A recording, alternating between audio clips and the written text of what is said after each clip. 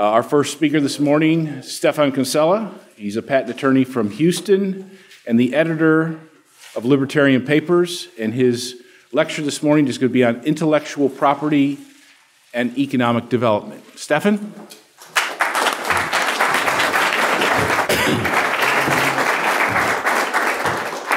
Thanks, Mark. Very glad to be here at the Mises University. I was here a couple of years ago, and it's always a great thing. So let me get right off the bat. I have a lot to cover, so I will try to go as quickly as possible without going too fast. So most of you should be already familiar with the basic idea of praxeology. There's a reason I'm going to start with this. It'll become clear in a moment. So praxeology is the formal study of the implications of the fact that men use means to attain various ends.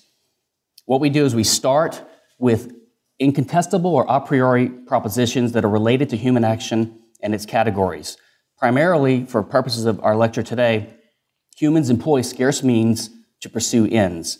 And there are, of course, other categories implied in action, such as causality, choice, cost, profit, and loss.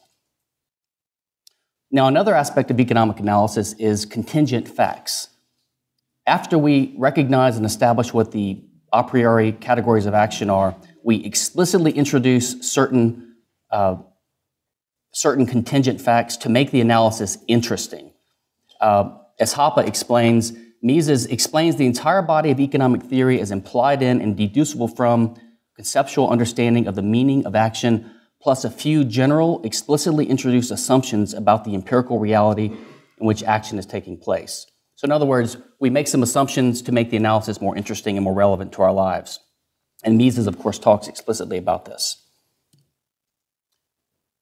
So the branches of praxeology, we're having some technical issues here.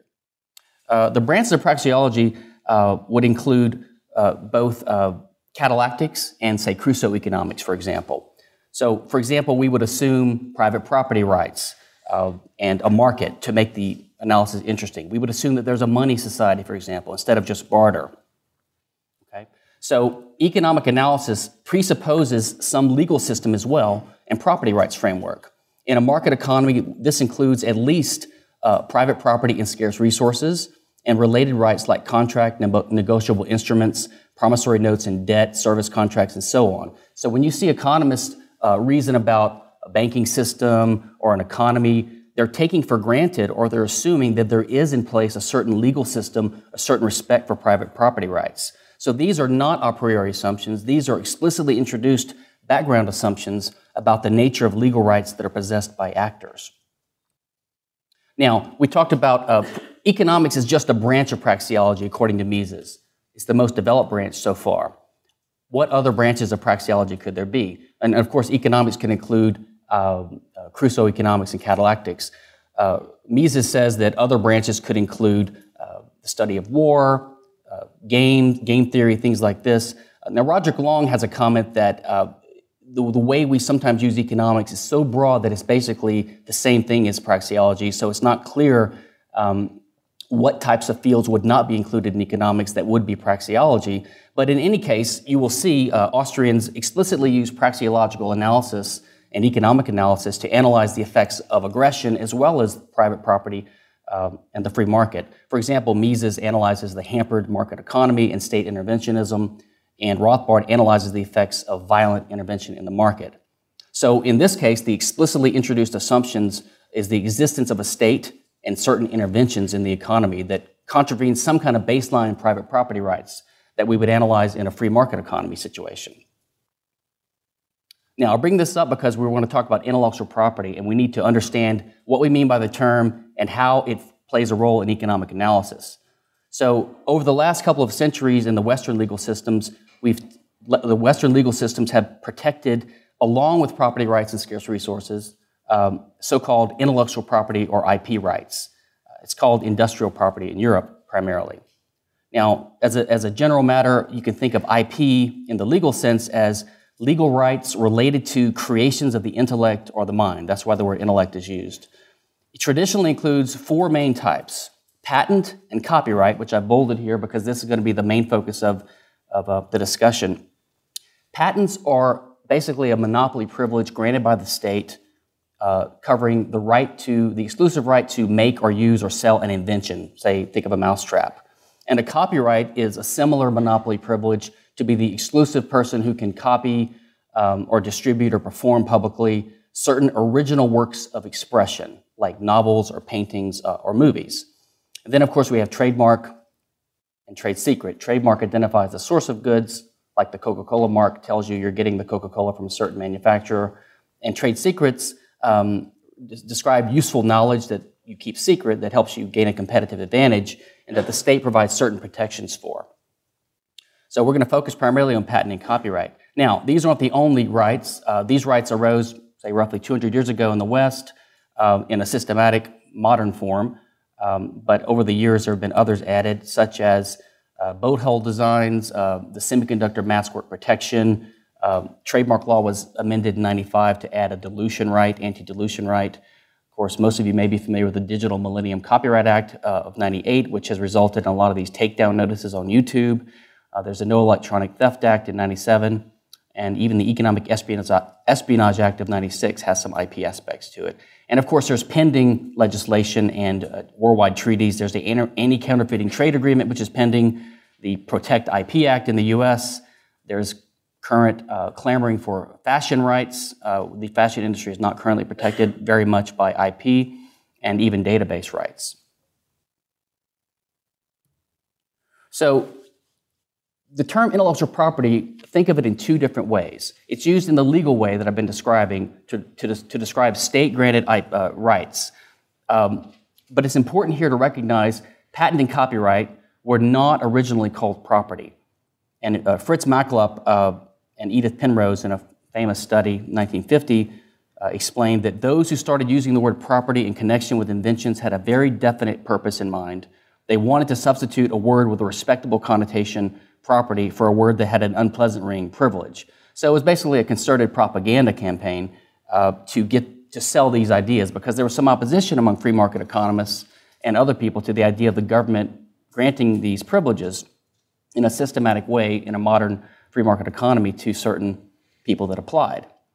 Now, if you talk to businessmen and investors, they will often use the term IP, or intellectual property, just to refer to the knowledge that their company has, or that a given target company has. They don't really mean patent and copyright. You know, they'll talk about, well, my IP, and they mean their secret sauce, or the knowledge that the employees have, the way they have of doing things, what makes them unique. This usage is not incompatible with the free market, and really has little to do with the state. In this meaning, the investor or the businessman, they would think of patent and copyright as just one legal way of protecting your so-called IP or your knowledge, but it's not the same thing as it. So for purposes of today's lecture and for purpose of economic analysis, we need to analyze each type of IP differently. We need to analyze state interventions that protect knowledge differently than the way we analyze the use of knowledge by actors and by entrepreneurs. So let's think of what the role of scarce means are in action, and also knowledge. So both scarce resources and knowledge are essential categories of action. This is why I started with praxeology. The structure of human action is essential to understand for purposes of seeing the role of knowledge and scarce resources. So the role of scarce resources in action, of course, is to be a means. Human action employs scarce means. A scarce means is that which is causally efficacious at achieving your end. So when you act, whether you're an entrepreneur or any individual, even doing a non-commercial activity, you have some end in mind, some goal you want to achieve. You have to select a means that will help you achieve that, and your action employs that means. These means, as Mises explained, are necessarily scarce. A scarce means is something that can only be used by one actor at a time. If two or more actors attempt to use this means, then there's necessarily conflict. Okay? Now, what's the role of knowledge in action? So the role of knowledge in action, you can think of knowledge as basically information, recipes, as Rothbard called it, ideas. They're a guide to action. As Mises wrote, action is purposive conduct. It is not simply behavior, but behavior begot by judgments of value, aiming at a definite end and guided by ideas concerning the suitability or the unsuitability of definite means. This is in Ultimate Foundation of Economic Science. Guido Hülsmann also has some good stuff on this, so do a lot of other Austrian writers, including Rothbard. So I'll elaborate on this further on in the lecture, but knowledge enriches and expands the universe of ends and means. This is why it's useful in action. So let me give a simple example. Imagine that your end is to satisfy your hunger. Let's say you're hungry. So this is what Mises might call a felt uneasiness. You're uneasy at the prospect of not eating something in the near future because you'll even get hungrier. So you want to satisfy your hunger. So you want to satisfy it in a way that you would enjoy. So you want some delicious food. Now, from your past knowledge and experience, you're aware of the possibility of making, let's say, a cake. You're aware that you like cakes. You're aware that you have ingredients and the ability to make a cake, scarce resources. You're aware of the technique you would use to make a cake. And you're aware of different types of cakes. So let's say you consider your ends. You can make a chocolate cake or a lemon cake. These are two ends that you consider. This is where choice comes into play. The human actor chooses which end he wants to pursue, and the one he doesn't choose would be the opportunity cost of the action. So all these action categories play a role here. Now, then the actor considers, based upon his knowledge, which means he's going to employ to achieve his end. Let's say he settled on the lemon cake. So he knows there are different means he can employ to achieve this lemon cake.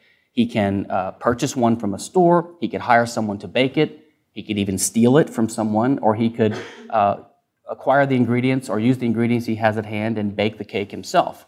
So he considers these different means, and then he makes a choice about what means he uses to achieve his end. So in this way, knowledge guides the actions that humans engage in, guides the selection of means and the selection of ends. Now, imagine if you acquire more knowledge. You acquire knowledge of another type of cake, like coconut cake. Well, now, if you're aware of this coconut cake, you're aware of 3 choices instead of 2. So your universe of ends has been expanded by knowledge. So if you prefer coconut to chocolate and lemon, and if you choose the coconut, now you're better off than before because it's preferable to you over what the lemon was. So this knowledge helps to increase your wealth or your subjective satisfaction. Contrary, also, if you know of another way to make a cake or to obtain a cake because of your technical knowledge, this helps you possibly choose a more efficient way to achieve your end. So you can see that knowledge, the more knowledge that's available, the more efficient action is, the more wealth-generating action is, because we have more ends and means. Jeff Tucker and I wrote a few months ago an article trying to classify the role of knowledge and put it in the structure of human action and in economic theory, especially Austrian theory. Basically you can think of the means you use to achieve your ends as scarce goods, but you can think of knowledge like recipes, ideas, information as non-scarce goods.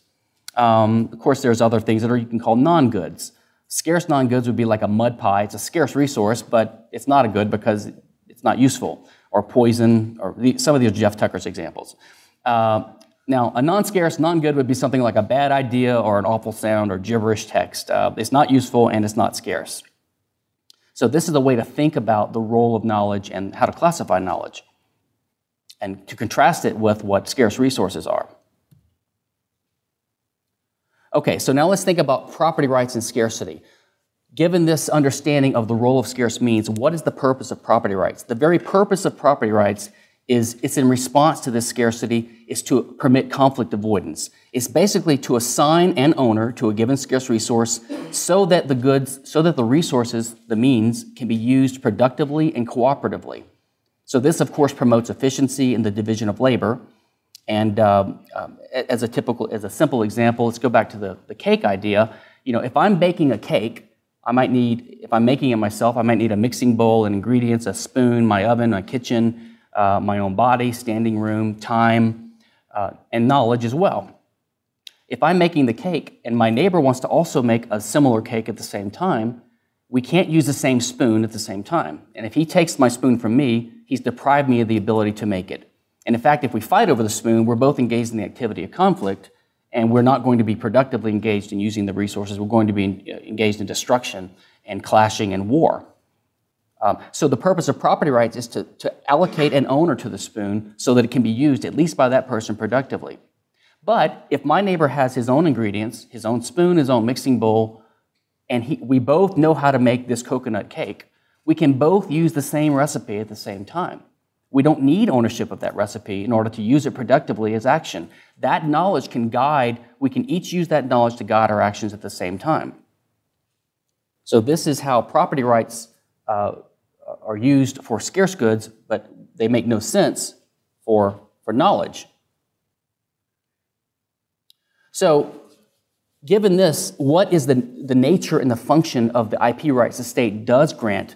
That is, the monopoly privileges the state does grant in ideas in the form of patent and copyright. So what they do is they don't protect property rights, although they're called intellectual property rights. They restrict the flow of information. This is what they do. They restrict the use and flow of information. And you can see from our previous discussion that the more knowledge actors have, the better. And if you restrict it, it can only be harmful to economic productivity. In fact, there's a free market economist who wrote fairly recently in favor of patent and copyright. He said, to paraphrase the late economist Joan Robinson, patent and copyright slow down the diffusion of new ideas for a reason, to ensure there will be more new ideas to diffuse. Now, I wouldn't agree with the latter comment, the latter part of his statement, but he's admitting that patent and copyright slow down the diffusion of ideas. And this is supposed to be an argument in favor of this. Another advocate of IP, now he's not a free market advocate as far as I know, he's just a standard law professor. He wrote, governments adopt intellectual property laws in the belief that a privileged monopolistic domain operating on the margins of the free market economy promotes the long-term cultural and technological progress better than a regime of unbridled competition. So you can see the effect of patent and copyright is basically to protect people who have certain knowledge from competition when they use that knowledge in producing something on the free market. The entire purpose of patent and copyright is to protect people from competition. You can see here in this quote the fear of unbridled competition. Now, I don't have the best chart here. I used a free service to try to do this. But you can think of it this way.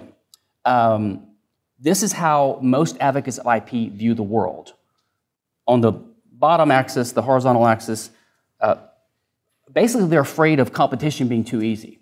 So if it's too easy for someone to compete with you, then these people think there should be a law in place that will make it harder for people to compete with you, raise a barrier to entry, give you some kind of monopoly for a while, something like that. So for example, in the case of recipes, which I have in the middle of the bottom, what they see is the need for IP law increases as it gets easier to compete with people. So you can see that this is not really a pro-free market or a pro-competitive idea. In fact, one wonders if as competition gets easier in the realm of scarce goods, will these people start advocating protectionist or mercantilist type measures? I mean, Borders just went out of business because of competition from Amazon. Competition is getting easier in some ways nowadays, even in the realm of brick and mortar businesses and scarce resources because of the internet, because of expanding division of labor, because of increasing population, because of many developing countries coming into the capitalist system. So as we have more competition, the regular economy is going to approach the way the digital or the knowledge economy is. That is, there will be more competition. So will the people that advocate IP laws now be afraid of this increased competition?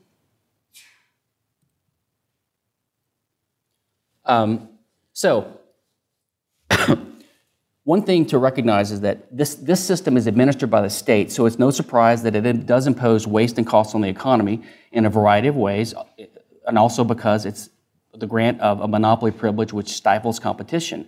So we can expect to see, so here's sort of where you can economically analyze the effect of state IP law. We can see what kind of results we would expect to see, and that we have seen. We can expect to see lots of costs, like litigation costs, reduced innovation, right? If you protect someone from competition, they don't have to innovate as much, and reduce competition and the formation of oligopolies. So let's just consider some of these costs here. So one of the costs would be lost innovation. So if a group of companies or one company dominates a given field with their early innovations, which they patent, let's say, outside companies are afraid are actually prohibited from entering that field. They're not going to bother investing resources to innovate in a field they can't compete in. So you definitely have lost innovation from patents. The proponents of the patent system would say the patent system incentivizes some innovation. I don't believe that's true, but even if it does, the point is it definitely also reduces some innovation. The patent system costs billions of dollars a year in addition to any innovation suppressing costs. I've estimated $41 billion a year in the US because of patents alone, and I think this is very conservative, to be honest. I wouldn't be surprised if it was hundreds of billions, and that's just the cost of US patents. Other costs of IP is it helps to justify the FDA system and its costs. These sort of feed on each other. People say, well, if you have an FDA system that regulates pharmaceutical companies, then we need to give these companies a patent monopoly to protect them from the increased costs they suffer under the FDA system. And there are arguments to go back the other way. And the US system is probably the worst, the most draconian patent and copyright system in the world. And I have a link to a blog post here, India Shrugging. There are some companies now that are afraid to enter the US market because they're just stepping on so many patents, they're afraid they're going to be sued. There are some software developers that are now withdrawing their apps from the Apple iOS market, etc. Just to give you a flavor of what this patent system encourages, let's take a look at some recent patent suits. So we have LoadSys now suing Apple iOS developers. We have the Android app is in serious trouble. I'm sorry, the Android smartphone platform is in serious trouble. Apple is suing Samsung over its Galaxy products. Of course, Samsung is striking back at Apple with 10 patents of its own. Microsoft is demanding that Samsung pay $15 royalties from every Android phone it sells. On the other hand, Microsoft's on the receiving end sometimes of these patents. I4I recently won $300 million from Microsoft in a patent infringement claim. Just in the last month or two, Nortel went out of business, went bankrupt, and had 6,000 patents that were being auctioned. And Google first bid $1 billion, or square root of 2 billion, and then they bid 2-something billion, and then they bid pi billion, 3.14 billion for the patents, and still lost. A consortium of rival smartphone makers, primarily RIM, which makes the BlackBerry, Microsoft, which makes the Windows Phone, Apple, the iPhone, and others came together in a consortium and bid $4.25 billion in the biggest patent sale in history to buy these 6,000 patents. And the reason they did it was because Google doesn't have a lot of patents. Google is one of the least offensive companies in this regard. And Google, let's say, has 700 patents. So Google and their Android platform is vulnerable to being sued by rivals like Apple, as we see in the earlier bullet points higher on the page. So Google wanted these 6,000 patents not to go around suing people and extorting money from people, not for shakedown purposes, but simply it's like a porcupine defense. Google wanted to have a big arsenal of patents to make Apple and Microsoft and RIM and others afraid to sue them, because if Apple sues Google for patent infringement, then Apple knows that Google can pour through its 7,000 high stack of patents and find something that Apple may be infringing and countersue them.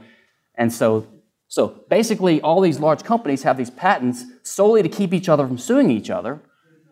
And of course, the small guys on the outside have no defense. They have no quills. There are no porcupine quills. So they can be sued by anyone inside these sort of walled garden, so they don't enter the field. They're afraid to. Moreover, if they're sued, they can't even afford the $3 million legal fees, not to mention the $300 million damage award if they were to lose. You can see what this does is it creates oligopolized industries who are protected from competition by raised barriers to entry. But in any case, these companies bid $4.5 billion just to keep Google from having a defensive shield. So this is one case where our normal opposition to the FTC and the antitrust law might be a little bit. I wouldn't cry if the FTC were to look at this consortium of Apple, Microsoft, and Sony, and RIM, and others using the monopoly granted by the state, the patents, in a monopolistic way, although we can't endorse that. Now, RIM, on the other hand, struck a licensing deal with Intellectual Ventures, one of these patent trolls, for 30,000 of their IP assets. So, and RIM, the BlackBerry maker, had previously had to pay $600 million to NTP for patent infringement. So you can see most of these companies are being hurt and helped by the patent system, although overall they're being helped in the sense that outside competition from small upstarts is quashed. And there's some other results here. This is a slightly older chart just showing just some of the patent lawsuits in the mobile smartphone area as of a couple years ago. I mean, this is not the free market. I just updated this last night. Just yesterday, Google's general counsel, Kent Walker, said because they lost this pi billion-dollar bid for the Nortel patents, he said, well, software patents are kind of gumming up the works in innovation. I just wonder, kind of, and just software patents? I guarantee that the patents that Apple and RIM and Microsoft have are not just software patents that they're using, targeting the Android system with. The problem is patents in general, not just software patents. Now, what other costs of IP are there? Well, they're also used to justify restrictions on free trade, even by libertarians and free market economists. In particular, in the case of the drug reimport situation, where the FDA regulates drugs, only authorizes certain drugs, approved drugs to be sold, and they're patented usually, and the manufacturers in the U.S. will export them to other countries like Canada, which have price controls. So they have to sell these drugs at a reduced price, say in Canada. Now, we're not in favor of price controls, but evidently Bayer and others think they can make a profit selling it at $100 instead of $300 or whatever. So you have a drug that's been legally manufactured and sold to a buyer in Canada, and this drug is then reimported to the U.S., just resold. This is just arbitrage. Now, it doesn't violate the patent law because there's something called the exhaustion doctrine, which means the maker can only take one bite out of the apple. When they sold it legally in Canada, they've already exhausted their patent monopoly, so they can't complain about it that way. So, of course, what they do is they get the FDA to block the import, saying that, well, we haven't approved it yet, even though it's the same drug by the same company that's approved in the U.S., but it's sold in Canada first, so it's not approved here. And you have free market economists, Richard Epstein, Doug Bandow from Cato, Michael Krauss, arguing against reimportation of drugs, arguing that the federal government, through the FTC or other means, should prohibit free trade because it'd be a way of getting around the patent rights of U.S. pharmaceutical companies. So you can see how this patent mentality corrupts even the free trade bona fides of libertarians and free market economists. It also leads to calls for extensions of the patent system. I mentioned earlier, fashion is being lobbied for now, et cetera, and American and Western imperialism internationally through the World Trade Organization and this ACTA treaty. They're trying to twist the arms of other countries, Russia, China, India, to adopt American-style IP law. They're trying to extend it to other fields like fashion, even mixed drinks. Bartenders want that. Recipes, newspaper headlines in Germany. They want a copyright on the headline of a newspaper article. And they're expanding the penalties. It's like the drug war, right? The drug war, they always want to ramp up the drug war and impose a death penalty, put people in jail for longer times. Same thing is going on here as people are more and more able to evade IP law, especially with the internet, encryption, torrenting, file sharing. What they're doing is they're trying to increase the penalties, including a no due process, administrative accusation of 3 strikes and you're out and you're banned from the internet for life. These kinds of things are coming. It's scary. Now, what about other costs of IP? Well, first of all, it makes everyone a criminal. Everyone. There's a study by John Teheranian where he estimates that by typical activities most people that have access to the internet engage in every year, we each rack up a liability of $4.5 billion a year, each person. This is not even an exaggeration. This is literally true. This is the effect of these laws, and you can see it in some of the notorious examples that we've seen. Jamie Thomas, some single mother who downloaded like 18 songs and ended up losing and being fined millions of dollars, things like this. It also leads to calls for federal government stimulation of innovation through taxes, because after all, the argument is that if we don't have patent and copyright law, there will be a suboptimal production of songs and music and inventions right? So in some ideal world, we're going to have this much, but we only have this much because of market failure, right? The public goods problem. So the government comes in, gives these monopolies, raises the level back to where it should be.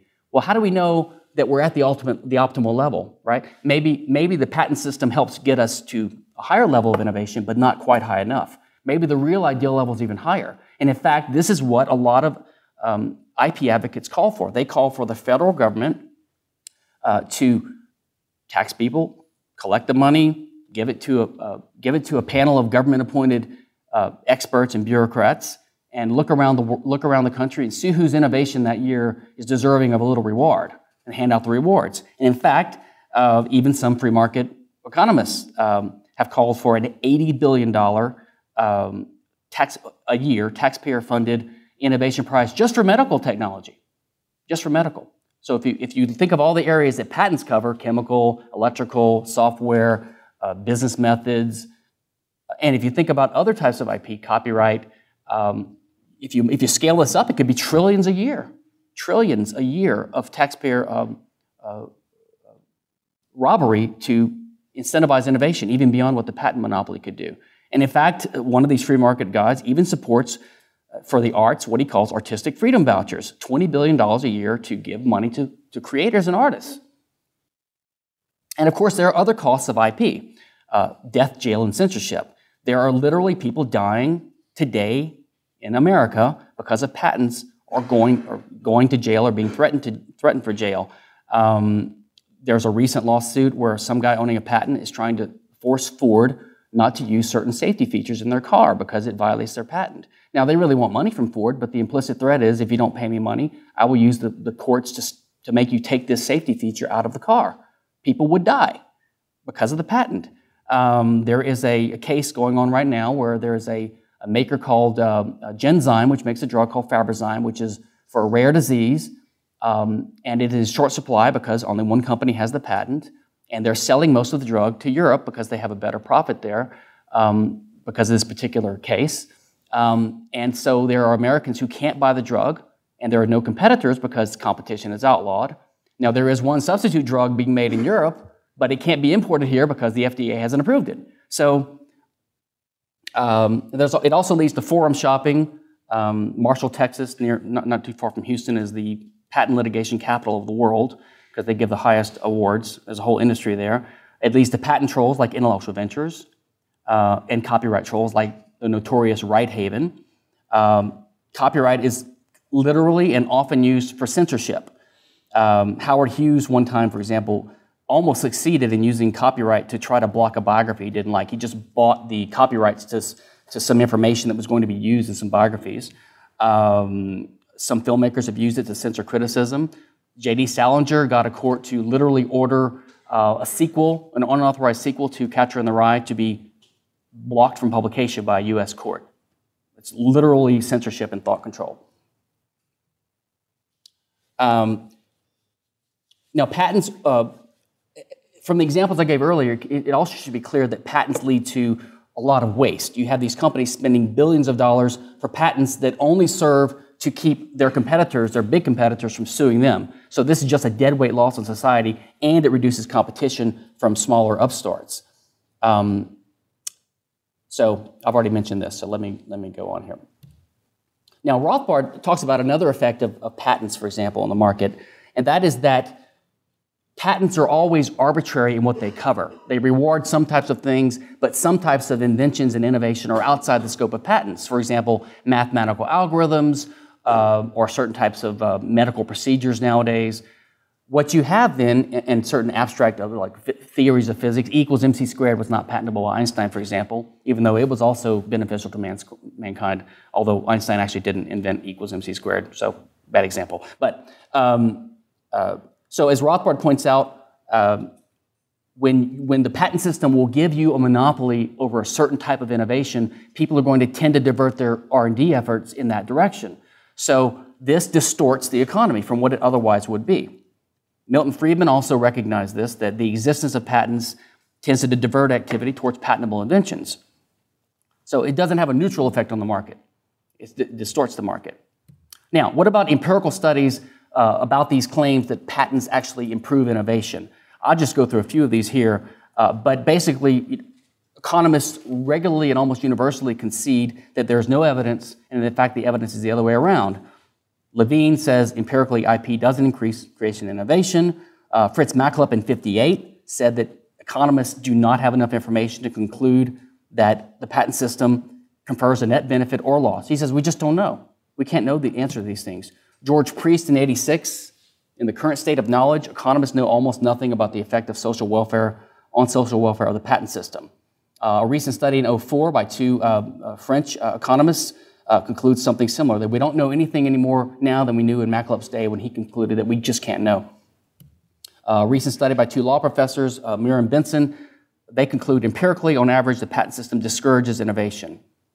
Okay? So, these are the effects, this is the economic analysis of state IP. It reduces competition, it raises barriers to entry, creates oligopolies, reduces innovation, creates societal waste and cost, distorts R&D, does injustice to individuals, causes rent-seeking and ever-expanding laws along the lines of controls breed controls. Now, let's switch to free market IP, or knowledge. So the role of knowledge in a free society, as we talked about already, greater knowledge expands the universe of ends and means, it improves action, it increases efficiency and wealth, it enables human progress, and more societal knowledge is good. This is what allows human progress over time. The pool of knowledge we can all draw on to make our decisions about what means to use, what ends to pursue, always grows. This is why, or one reason why, we have societal progress. Now, let's get to sort of what I was aiming at through all this preliminary talk. What are the sources of wealth? So we're talking about economic development. As Hoppe explains, there are only three ways to generate wealth. You can acquire and increase wealth either through homesteading, production, and contractual exchange. Those are the only three ways. Or through expropriating that from others. So let's look at these three types. We have original appropriation, that is, you're taking something that was unowned out of the commons. That is a way of creating new property. That's the only way to create new property. So that is a way of increasing wealth. The person who homesteads something is better off after the acquisition. Production now means not to create something new out of nothing. It means to transform property you already own, and that also creates wealth. If you beat metal into a sword, now you have a more valuable object to you, something that's more valuable to you. You've created wealth. You use knowledge to do that, but you don't create new property titles. And finally, there's trade, or contractual exchange. Now, of course, when two people make an exchange, each one is better off after the exchange. They're not equal. It's not true that if you pay $100 for an iPod, that the iPod is worth $100. The iPod is worth more than $100 to you, and the $100 is worth more than the iPod to Apple. Okay, so both parties are better off after the exchange.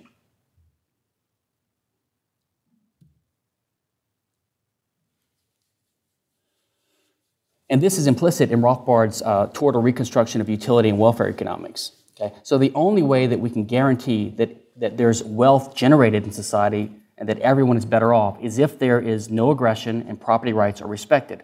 So when you have property rights and when you have contract simply means the right of the owner of property to do what he wants with it. He's the one who gets to give permission, so someone can use his property, or to deny permission, or in the case of external resources, to alienate it or to sell it to others. So when you have property rights in contract, you have a free market that leads to trade, and wealth is created in that way.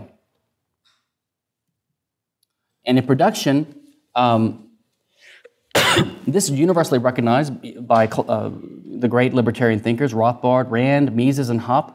They all explain that we create wealth by rearranging resources that we own already. Now, there's a common fallacy that we produce things, and this is actually part of the Randian mistake about IP. They think, well, if you produce something, you own it, and we produce ideas that are valuable, so we should own those. But the mistake they're making is they're overusing or misusing a metaphor. When we say we produce something, all we mean is we transform something owned already. We make it more valuable.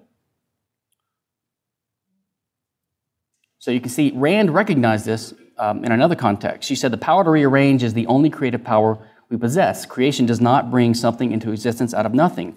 It just means to bring into existence an arrangement. Of course, you have to own some object to rearrange it. Rothbard said the same thing, or something similar. He said that men can work with numerous elements he finds in his environment. These are scarce means, by rearranging them in order to bring about the satisfaction of his ends. And of course, Rothbard has been accused of borrowing his ideas from Rand, which is false. As we can see, Mises wrote, even before both of them, something very similar, that there's a widespread misconception about the nature of production. So he talks about this naive view that it's bringing something into existence that didn't previously exist.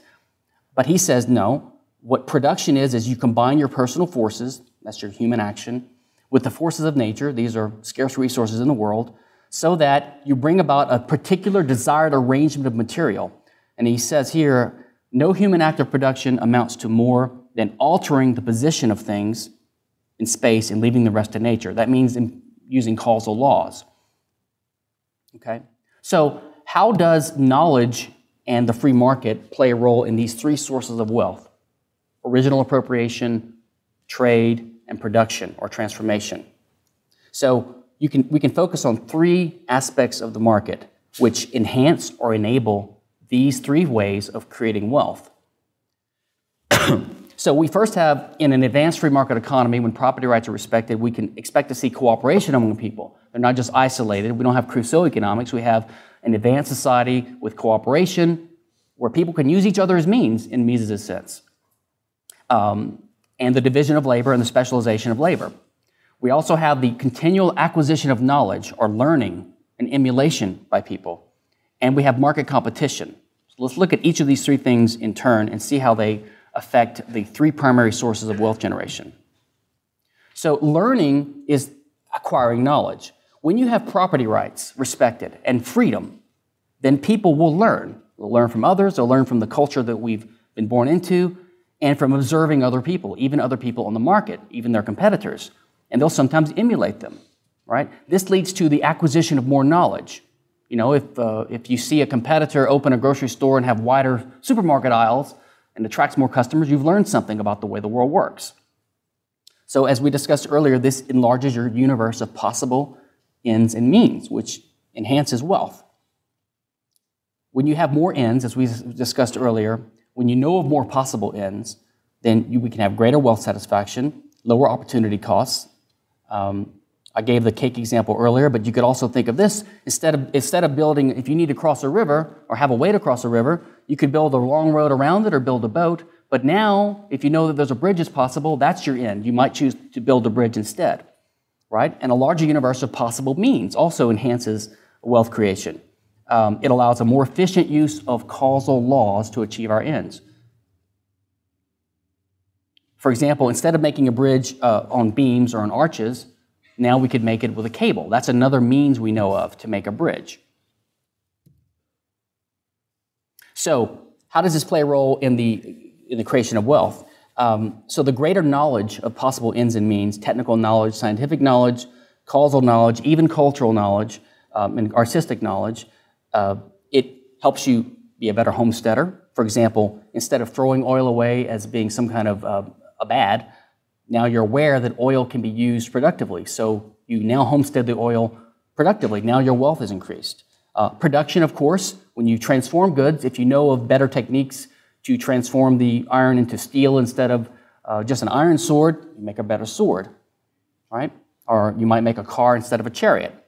And even contractual exchange can be enhanced by more knowledge because the parties know more about how they can use the things they're trading, they know more about possible trades out there, they know more about other prices that have been exchanged in the market, etc. So all three ways of creating wealth are enhanced by greater knowledge. And finally, of course, competition. When competition is permitted on the market, when IP laws don't come in and protect market actors from competition, then emulation is possible. And emulation leads to competition, leads to constant striving to satisfy consumers, to increase efficiency and lower costs. And you can use better means to do this if you know of more possibilities. You can innovate, you improve products, so you have more production and more trade. So basically, competition, emulation, the division of labor, cooperation, and the spread of knowledge, possibility of learning on the market leads to immense wealth creation and the improvement of living standards, technological, economic, and social progress. Thank you. I'll take questions now.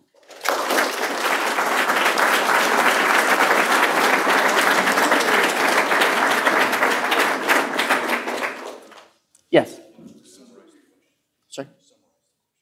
Oh, sure, I will.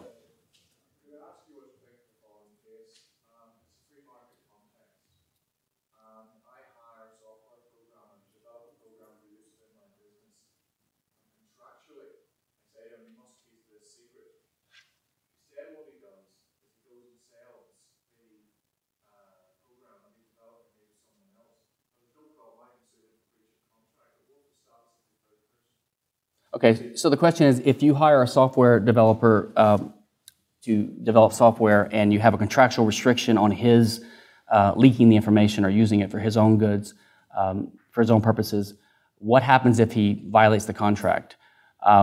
So you said that he's in trouble for breach of contract, which I agree with, but what's the status of the knowledge? I think the knowledge is out there, and the knowledge is now it's public knowledge now, public domain in a sense. Because knowledge cannot be owned. People that now have received this information have not signed a contract with the original parties, so they have no contractual obligation. So part of the damage that the defaulting party has, or the contract breaching party has done, is to reveal this information. I mean, you can think of it in a simpler way. What if there's just a secret fact about a person? I mean, forget about software. Just the fact that I have, I don't know, I'm missing my middle toe.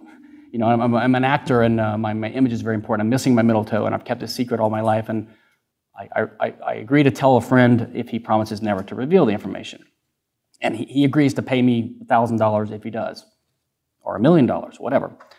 But he goes and tells it to the National Enquirer, and soon everyone knows that this actor only has 9 toes. All the people in the world are aware of this fact now. Can they be forced not to act on this fact? Can they be forced to forget it? No. It's just knowledge. It's out there. So, but I think that this is actually the case now, right? I mean, it's even with IP laws, it's very difficult for companies to keep things secret, to stop some copyright infringement or stop some pirating. So they have to deal right now with that reality. They have to enter the market knowing that it's possible for information to get out there and to take precautions against it. But if those precautions fail, they just have to keep innovating or find a way around it. Yes?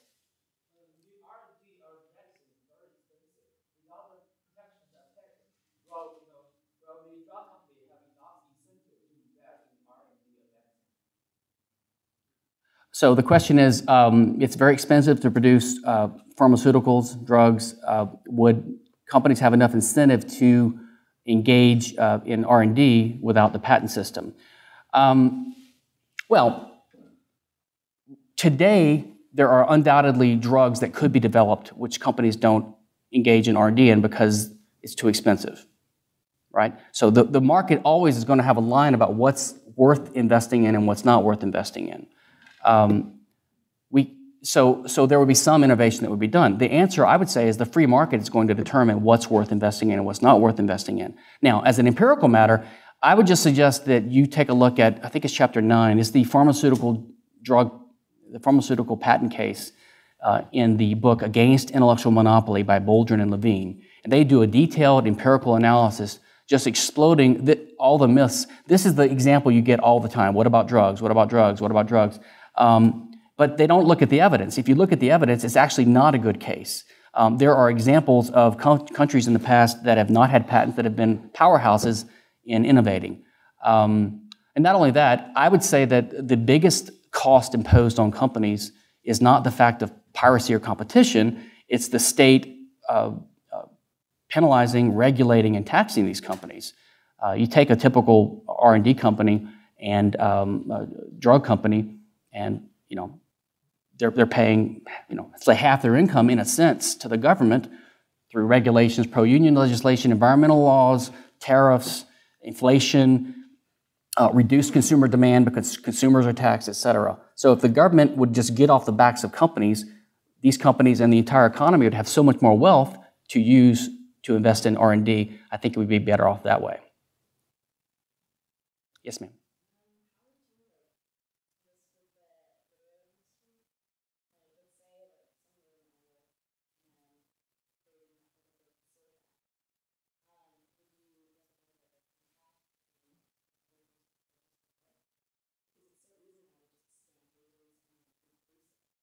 So the question is, for novelists and others who write, to publish, should they have a contract with every buyer? I mean, economically and ethically, I can't say. My view is that it's just, as a business matter, it's impractical. In other words, if you want to buy a book, a Kindle book from Amazon, in a free market, let's say, where there's no copyright law, and it's $3, $5, whatever, and the author or Amazon has insisted that to buy this book, you have to sign a contract saying that if you ever use the knowledge you got from the book, then you owe millions and millions of dollars of damages to Amazon, I might move on to the other bookseller. So I just don't think it's practical. You're not going to be able to get consumers to agree to such draconian penalties. And if the penalties are not draconian, then it's not going to really do much good. So I think you could try, but I don't think it's going to work. I mean, you see in the in the iTunes case, as sort of pro-IP or as IP using as Apple is, even Apple bowed to the pressure, and Apple actually fought to remove DRM from music because consumers don't want the DRM on music files. They want to be able to easily use it. I don't think consumers would want to be liable for millions of dollars to some publishing conglomerate for reading a book. Now you can say, well, you can use the information, but you can't copy it. Well, there's a fine line between using and copying. Copying is just one type of using. And furthermore, even if you were able to do that, what you would have is you'd have a subset of society that had agreed to these contractual restrictions, but everyone outside of that contractual regime would be free to pirate. So they'd be, they're having a party, having free books being exchanged, and so the people on the inside would gradually defect and go to the outside. So I think that, and furthermore, most authors actually don't make a lot of money from publishing, and most of them do it for self-promotion purposes, self-expression purposes, or other purposes. The publishing companies make a lot of money, partly because of the copyright monopoly, and some of the big authors do. But people write for other reasons. They write to express themselves, they write to build a reputation, they write to enhance their services. And some people could make money selling books. They just wouldn't have the ability to stop people from competing with them. Yes? What is the difference between, copyright and plagiarism? What is sort of the thin line between that, like a college essay, right? So, Blatantly take someone's essay and play it as my own, or how much of me borrowing their ideas is enough to be, just like knowledge that anyone can use, or okay, like I'm clearly stealing this guy's. So the question is, what's the relationship between plagiarism and copyright infringement? This is one of these. People who advocate for copyright law and even patent law often they'll just throw out the word fraud or plagiarism as if these are all synonymous. They really don't make a distinction. Really, plagiarism has almost nothing to do with copyright infringement and vice versa. Copyright infringement usually wouldn't be plagiarism. Like copyright would be, if I take your book and I just publish a copy of it. I'm not going to say I wrote it because I want to sell it. I mean, if I wanted to sell the latest John Grisham book and compete with him, if I put Stephan Kinsella on there, they're not going to buy it, right? So usually it wouldn't plagiarize. So people that complain about copyright violators being plagiarists, they are actually not willing to let you copy if you don't plagiarize. They don't want you to copy at all. Plagiarism is just a social, cultural, and contractual matter. You could think of it as a contract between you and your university where they say, look, you're taking this course, you have to write your original essay, and you can't borrow too heavily from other sources, and if you do, you have to quote it, and if you quote it, you have to give attribution, etc. So that's plagiarism. That's just dishonesty. And I just think cultural and social norms and contractual relations would govern that. Now, where you draw the line, if I were to publish Stephan Kinsella's Nicomachean Ethics tomorrow, not many people would buy it, and I would look like a fool. But if I publish, Stephan Kinsella's new Aristotelian Ethics, and 90% of it is just blatant verbatim quotes without even quote marks, people are going to think it's kind of a shoddy book. So I don't know where you draw the line, but I mean, if you have a few scattered quotes that you quote, but this is just a social matter. I think it has almost nothing to do with patent and copyright. Another thing I mentioned was fraud. People will say, well, it's fraudulent, it's fraudulent. They use it to justify copyright law and trademark law. But trademark law, for example, doesn't stop only fraudulent sales. Some subset of the trademark infringements that trademark law targets could be considered fraud, but only a subset. So, for example, if I sell you a knockoff Rolex watch and I represent to you that it's genuine, and it's not, I've defrauded the buyer. I've basically stolen his money by trick or by deceit. Of course, that situation is hard to imagine and is rare, because if I sell the watch for $20, he knows it's not a real Rolex. He's buying it for $20. He's buying a fake one on purpose so that he can get a cheap knockoff. But that would be prohibited by trademark law, even though it's not fraudulent at all. The seller is not committing fraud, and the buyer is not harmed.